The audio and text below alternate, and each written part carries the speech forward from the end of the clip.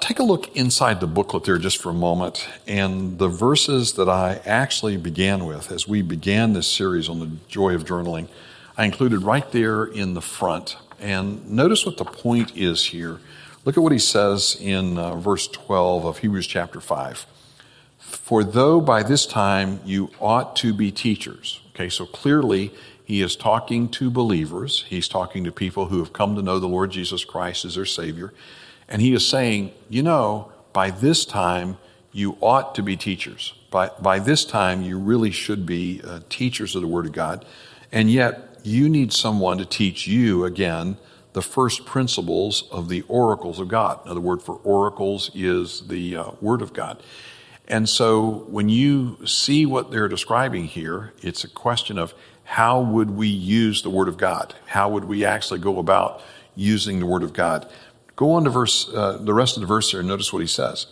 And you have come to need milk and not solid food. Okay, question, what kind of people can use only milk and what kind of people can use solid food? You say, well, if it's milk, it's probably a baby. It's probably a baby that we're talking about.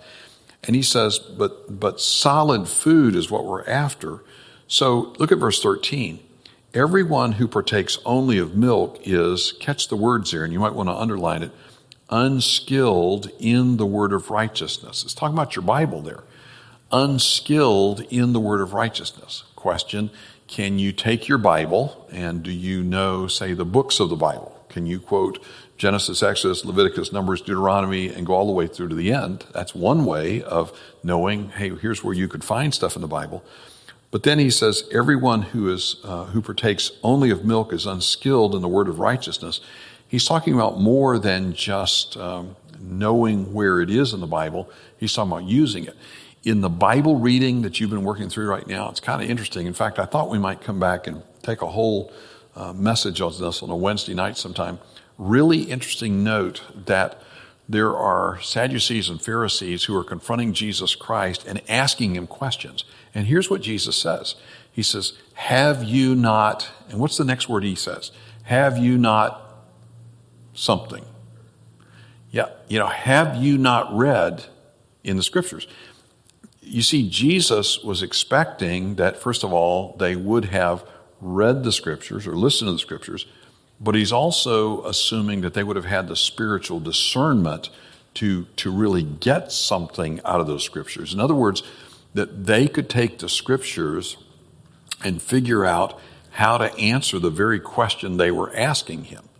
Well, that highlights for us what it means to be unskilled in the word of righteousness, that we could actually counsel our own souls. You say, okay, so how do we go about this? Look at verse 14 there. Solid food belongs to those who are of full age, that is, who by reason of use have their senses exercised to discern both good and evil. They can use the Word of God and discern both good and evil. Now, you remember what Satan's argument was in the Garden of Eden when he deceived Adam and Eve. His argument was, you have to participate in wickedness. You have to participate in sin in order to understand good and evil. This verse is showing you exactly the opposite. You don't have to participate in wickedness in order to understand good and evil. You could meditate in the word of righteousness, which is what he's appealing for here. You don't have to participate, you could meditate, and that's what the Word of God is for us. It's like this gymnasium, it's like a treadmill, it's like your weight bench that you can get into it and actually use the Word of God to discern between good and evil, and that's the appeal that we're making here as we try to work through that. So how do believers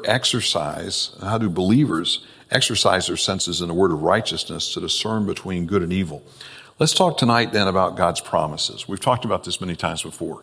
It's like the children's game of I Spy. You're reading in the Bible, you're reading in the Word of God, and you come across something and you say, well, you know what? There's a promise for me right there. God is promising me something. I've talked about this before, but especially when you're really young in the Lord, and boy, do I remember this. Do you ever remember when you were younger in the Lord, you had come to know the Lord, and you were really trying to do right and really trying to do the right thing, and you said something to the Lord like this, now, Lord, I've messed up again. Lord, I've sinned. But Lord, if you forgive me this time, I promise, I'll never, ever, ever do this again. And the question would be, if you did that, how'd that work out for you? And the answer is not so pretty good. You know, why? Well, because I ended up doing the same thing all over again. What's the problem? Is the problem that I wasn't sincere, that I didn't really mean it? You know, no, we're probably pretty earnest on that. The problem is, instead of saying, what we're saying is, I promise, whereas what we ought to be saying is, Lord, you promised. You see, the Lord's promises are far more powerful than our promises. And the beauty of it is, he has promised us so many things in the Word of God that you and I can go through life based on his promises. And I'll show you a couple of those tonight. It's a wonderful way to live. When Sunday morning, when we were talking about like walking on water, here's Peter walking on water out in the storm. That's what it's like. It's like walking on God's promises. This is what God promised. And this is how we can see it. So take a look at a couple of these and just kind of ask some questions here. We ask you in Glimpses email if you would consider reading Job 28, and some of you may have had a chance to do that. Job asked the question here, the Lord, I should say, asked of Job in Job 28, whence comes wisdom? Okay, question. Where does wisdom come from? We all say, I need wisdom, all right? Question. Where does wisdom come from? And where is the place of understanding? Well, 8 verses later, he answers that, as you can see there on the screen. Unto the man he said, behold, the fear of the Lord, that is wisdom. So if you want to ask, what is wisdom? How can I know that I have wisdom? First and foremost, it's the fear of the Lord. You say, no, what is that exactly? We're coming to that in just a moment. But certainly it means that you are aware that the God of all, the God who has all power and all knowledge and all wisdom, that he is with you constantly. You are never out of his presence. He is your constant witness. He's there for you at all times. That, just practicing his presence and knowing who he is and how you live life, that goes a long way right there. Unto the man he said, behold, the fear of the Lord, that is wisdom, and to act upon that, to depart from evil, is understanding. That tells us a little bit about the source of it. So let's talk about a couple of verses here.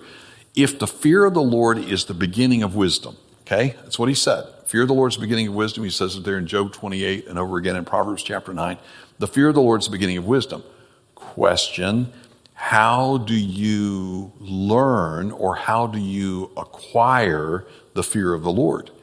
And this is where passages like Psalm 34:11 really kind of jump off the page at us, because look what it says there. Come, you children, listen or hearken unto me.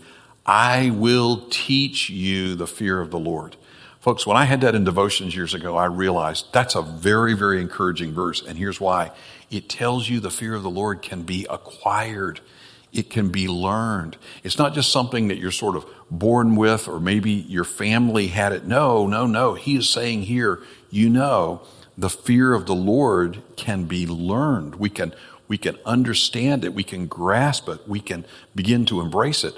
Well, if that's true, then we can also get wisdom, because the fear of the Lord is the beginning of wisdom. One of the ways to kind of think about that is, if you went down here to the Hancock Library, Finley Hancock Library, and you went inside, here's what you'd find out. That in the English section, they have taken these 26 things and they have organized them in all kind of fascinating different ways that it's absolutely amazing. And what are those? Those are the letters of the English alphabet that they've put there. In the very same way, the fear of the Lord is interesting in its patterns and the way it's all worked out, but the fear of the Lord is like the ABCs of wisdom. And so what the Lord is doing here is he is teaching us. He's telling us, I will teach you the fear of the Lord. I love this verse over in Psalm 86. I had this in devotions many years ago when he says, teach me thy way, O Lord. I will walk in thy truth. Now catch this. Unite my heart to fear your name. That's an interesting way to say it, isn't it? Lord, unite my heart to fear your name. What's the problem? James 1, double-minded man is unstable in all his ways, right? Sometimes we're of two minds. You're like Peter walking on the water to go to the Lord, and Peter looking at the waves and sinking beneath the waves. And here's what he says. He says, Lord, Unite my heart to fear your name. So if the fear of the Lord is the beginning of wisdom, right? And the fear of the Lord can be taught. Come, my children, I will teach you the fear of the Lord. And it can change us in such a way that it unites us or makes us single-minded. That is, it unites our heart. You remember over in 2 Corinthians chapter 11, when Paul was talking about this to the church, he says, I fear lest by any means as the serpent beguiled Eve through his subtlety, so your mind should be corrupted from the single-mindedness. King James says simplicity. The best word there would be single-mindedness. The single-mindedness that is in Christ. Single-minded, pursuing after him. The beauty of what we're talking about tonight is wisdom can be learned. Because we can learn the fear of the Lord, we can learn wisdom. So let's dive into it and talk about some of these. Now, let's look at it from the other perspective first and then come back to it, okay? There's a promise up here on the screen. Look what he says. It is written, I will destroy the wisdom of the wise. You say, wait, I thought the message tonight was about actually getting wisdom. Well, one of the things we have to do is we have to discern between two different kinds of wisdom. Remember, James talks about this in James chapter 3. The wisdom that is from above is first pure, peaceable, gentle, easy to be entreated, full of mercy and good fruits, without partiality, without hypocrisy. But he talks about another kind of wisdom, and that wisdom is not from above, but it has three characteristics. Remember what they are? Earthly, what? Earthly, sensual, and devilish. And what he's saying is that kind of wisdom the Lord plans to destroy, and he is destroying it. Look there, if you will, when he says in verse 19, for it is written, I will destroy the wisdom of the wise and bring to nothing the understanding of the prudent.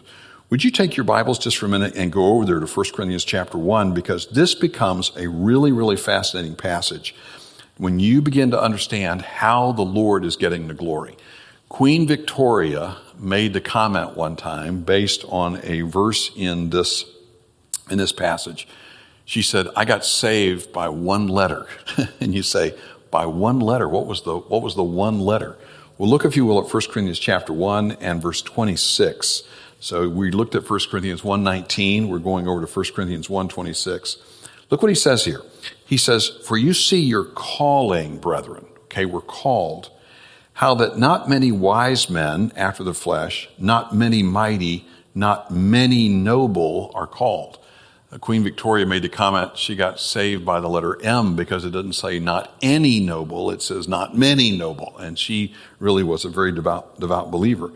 What is God really doing here? Look at verse 27. God has chosen the foolish things of this world to confound the wise. Isn't that an interesting way for the Lord to get glory? He actually chooses the foolish things and the humble things to confound those who say they are wise. God has chosen the weak things of this world to confound the things which are mighty. The base, the lowly things of this world, which are despised, has God chosen. Yes, he goes on to say, and the things which are not to confound the things that are. You say, Lord, what are you doing here? Lord, why is the Lord doing it this way? We'll look at verse 29. That no flesh should glory in his presence. That's the point he's really driving at. He is going to destroy the wisdom of the wise, that no flesh should glory in his presence. Okay? So think about it this way. This is what the Lord is going to do. He's telling you something here about wisdom, the wisdom of the wise. And what he's going to do is he's going to do this. Worldly wisdom, when it comes to worldly wisdom, he's going to destroy it. He is absolutely going to wipe it out. And he has been doing this all across the generations. That wisdom that is earthly and sensual and devilish, what the world thinks of as being really smart or wise, the Lord says, I'm going to wipe that out. And you say, why is he doing that again? That no flesh should glory in his presence. Now, look at what it says in verse 30. This is where it really gets interesting, verses 30 and 31. He's speaking here to believers, those who have come to know the Lord. And he says, but of him are you in Christ Jesus, who of God is made unto us wisdom. He then goes on to say, and righteousness, sanctification, and redemption, that according as it is written, he that glories, let him glory in the Lord. So you see the two ideas here, that no flesh should glory in his presence, and He that glories, let him glory in the Lord. Here's what he's saying about Jesus Christ, and this is really a tremendous promise. He says, for those who are in Christ, of him are you in Christ Jesus, who of God is made unto us wisdom. Now, by the way, when you look at that list there, notice I put it in bold there about wisdom.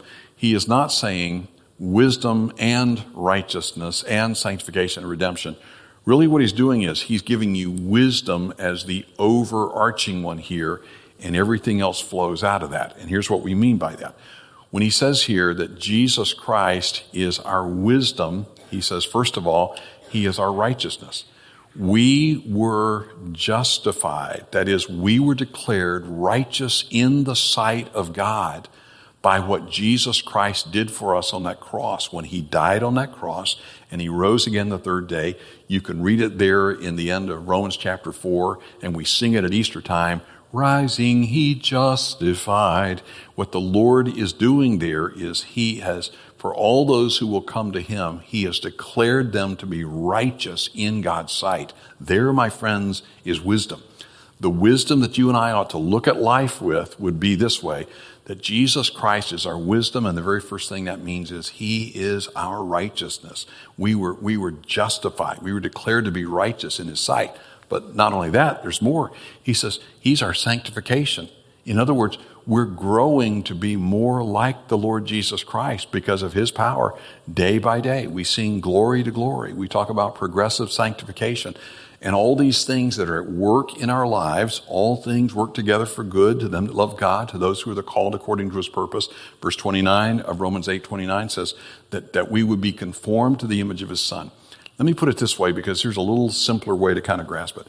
Which one's easier to follow? A set of principles or a person? A set of principles or a person? If somebody gave you a principle, like if you read Stephen Covey's book on 7 Habits of Highly Effective People, and you have, okay, I've got these principles down, begin with the end in mind, seek first to understand, then to be understood. I mean, all kind of principles like that. Which one's easier to follow, a set of principles or a person? And what I think the answer to that is, it's a whole lot easier to follow a person than it is a set of principles. Because if you're trying to follow a set of principles, you say, well, which one is the most important? Of all these principles, which one should I apply right now? But if you're following a person, and here it's telling you that person is Jesus Christ, as you read about him in your Bible reading, you read about him in the Gospels, you see the way that he interacted, you see the way that he taught.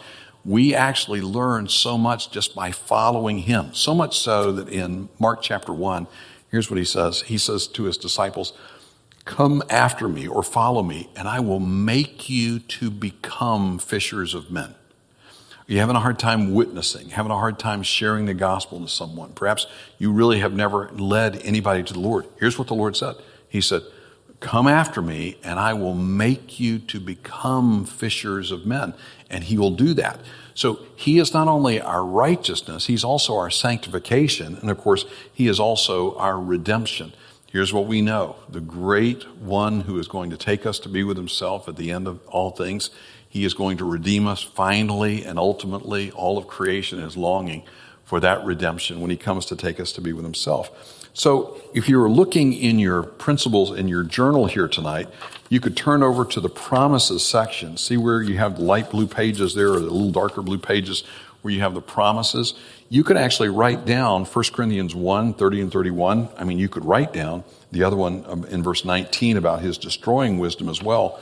But that would be a really interesting place to record what we're talking about tonight and say, I want to go back and think about that, because I am promised that Jesus Christ is my wisdom. And if I'm in Christ, I have his wisdom. And one of the things that means is I'm wearing the robe of his righteousness as somebody who has been saved by the blood of the Lamb. I am growing more like Jesus Christ all the time. I'm looking forward to the redemption when he takes us to be with himself. That is just a tremendous promise when you stop to think about it, the promise of who Jesus Christ is and the wisdom that he grants us. Well, that immediately raises the question, well, how do I learn more about him? Well, then we would go to passages like Psalm 19, verse 7. Look what it says in Psalm 19, verse 7 on the screen there. The law of the Lord is perfect. Look at the word there, converting. The idea is turning. I've mentioned to you many times that's that wonderful Hebrew word, shuv, and it's translated sometimes as converting or turning, transforming occasionally, restoring is one of the ways it's translated in the Old Testament. How does it happen? Well, it happens as you read your Bible, because the law of the Lord is the perfect standard. You ever wrestle with that? You're getting advice and counsel from all over, and you're hearing it on the radio, and maybe sometimes you hear different people who seem to know what they're talking about, and you have to ask, are they telling me the right thing? I mean, are they really telling me, really what I need to know? Well, here's what you know. You know the law of the Lord is perfect, converting the soul. The testimony of the Lord is sure. That is, you can place confidence in it. It is making wise the simple. You say simple. He's talking about naive people. It makes wise the simple. So one of the ways to look at that promise is this. The law of the Lord is perfect. It is converting us. It is making the simple or the naive. It's giving us wisdom. During the panel discussion on Sunday, I quoted from Proverbs 14, verse 15, where he talks about the simple believes every word, but the prudent looks well to his going. He asked, where's this information taking me? I mean, where am I going with all this?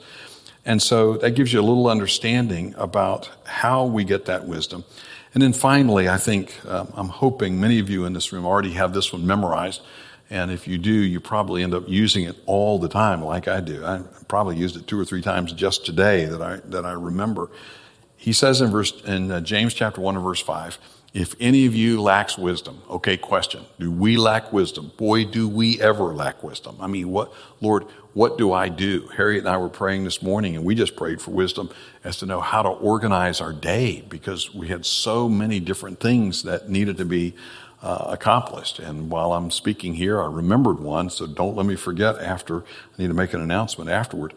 If any of you lack wisdom, let him ask of God that gives to all men liberally. That is, he just overflows with it. And he says, and he doesn't upbraid us. What's upbraid? He doesn't criticize us, is what you could say. So the Lord, who is our wisdom, say, Jesus is our wisdom. He is our righteousness and our sanctification and our redemption. And we know that the law of the Lord, the Word of God, is giving us this wisdom. Here's what he says then, thirdly, he's talking about prayer. So you have this promise of who Jesus Christ is. You are in Christ. You have this promise of the Word of God that's giving you wisdom. And now here's another one, prayer. If you pray, you say, I don't know what to do right now. I mean, I'm like, okay, do I do this or do I do that? Here's what James 1:5 is so encouraging. If anyone lacks wisdom, let him ask of God. In other words, you can close your eyes and you can just pray and say, Lord, please give me wisdom. Now, when I was a younger Christian, here's what I used to do. I used to pray this verse. Okay, the verse says, if any of you lack wisdom, let him ask of God. He gives to all men liberally and upbraids not. Okay, Lord, you're not going to criticize me for asking wisdom. I'm going to pray for wisdom right now. Lord, would you give me wisdom? And I would say amen. Okay, okay, Lord, hit me. Where's the wisdom? Lord, give me the wisdom. Well, look, here's the way you use a promise. God promised that he would, right? He promised it. So it's not like, okay, Lord, you promised, come on. No, when you pray that prayer, James 1:5, you can say amen and open your eyes. And I've done this on more than one occasion with several of us together. We're trying to figure out what to do. And I said, okay, we prayed for wisdom, James 1:5. God promised he was going to give it. Guess what, guys? He's giving us wisdom right now. So let's start, moving into this process and start to work through it. That is a way to really begin to realize, wow, look at what the Lord has promised here.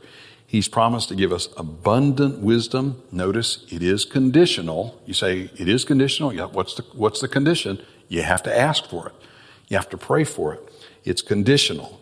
Let him ask of God that gives to all men liberally, and he doesn't criticize or upbraid us, and it shall be given to him. What a wonderful way to go through life. Pray for wisdom. Know that even as you pray, the Lord has promised to give it.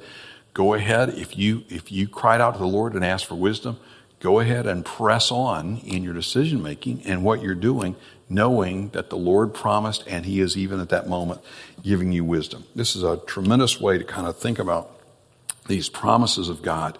And look, you can do this, and we will try to do this in upcoming weeks here. Are there promises in the Word of God for guidance? Oh, yeah. I mean, we can come back and spend a whole section just on guidance that the Lord has promised to guide us. He is our shepherd in so many situations. And so when you think tonight about how could I be skillful with the Bible? How could I be skillful in the word of righteousness? He tells you it's by reason of use. It's kind of working your way forward as you interact with the scriptures and know who the Lord is. And he promises to give us this wisdom. So let's pause together to pray, and then we can divide up for some small prayer groups tonight and pray as these do pray, especially for these who are going to snow camp. Look, if you came to know the Lord, it's because somebody really prayed for you. And I've often wondered about the people who prayed for me and got on their faces to pray that I would be genuinely saved. Why don't we do the very same thing for these teenagers and ask that the Lord would bring them to himself? Let's pray together, shall we? Lord, thank you so much for the opportunity to reflect on these promises of wisdom tonight, not only in Jesus Christ, our wisdom, but also the wisdom of the Word of God. It is perfect. It converts us. And Lord, we can ask for wisdom, and you've promised to give it for all those who ask for it. So Lord, bless us tonight. Encourage us as we press on, seeking after your wisdom. And we pray these things in Jesus' name. Amen. Let's divide up for some prayer groups tonight, shall we?